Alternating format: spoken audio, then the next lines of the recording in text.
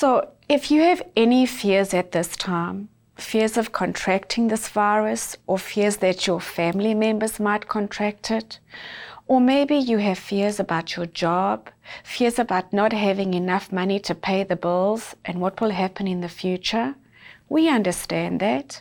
Those are legitimate fears. But God understands those fears too.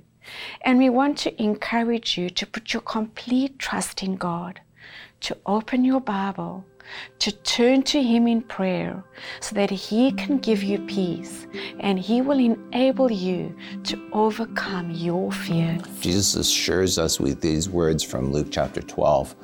Therefore I tell you, do not worry about your life, what you will eat, or about your body, what you will wear.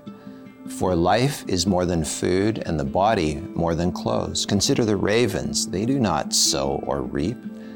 They have no storeroom or barn, and yet God feeds them. And how much more valuable are you than birds? Who of you by worrying can add a single hour to your life? And verses 6 and 7 say, are not 5 sparrows sold for 2 pennies, yet not one of them is forgotten by God? Indeed, the very hairs of your head are all numbered. Don't be afraid.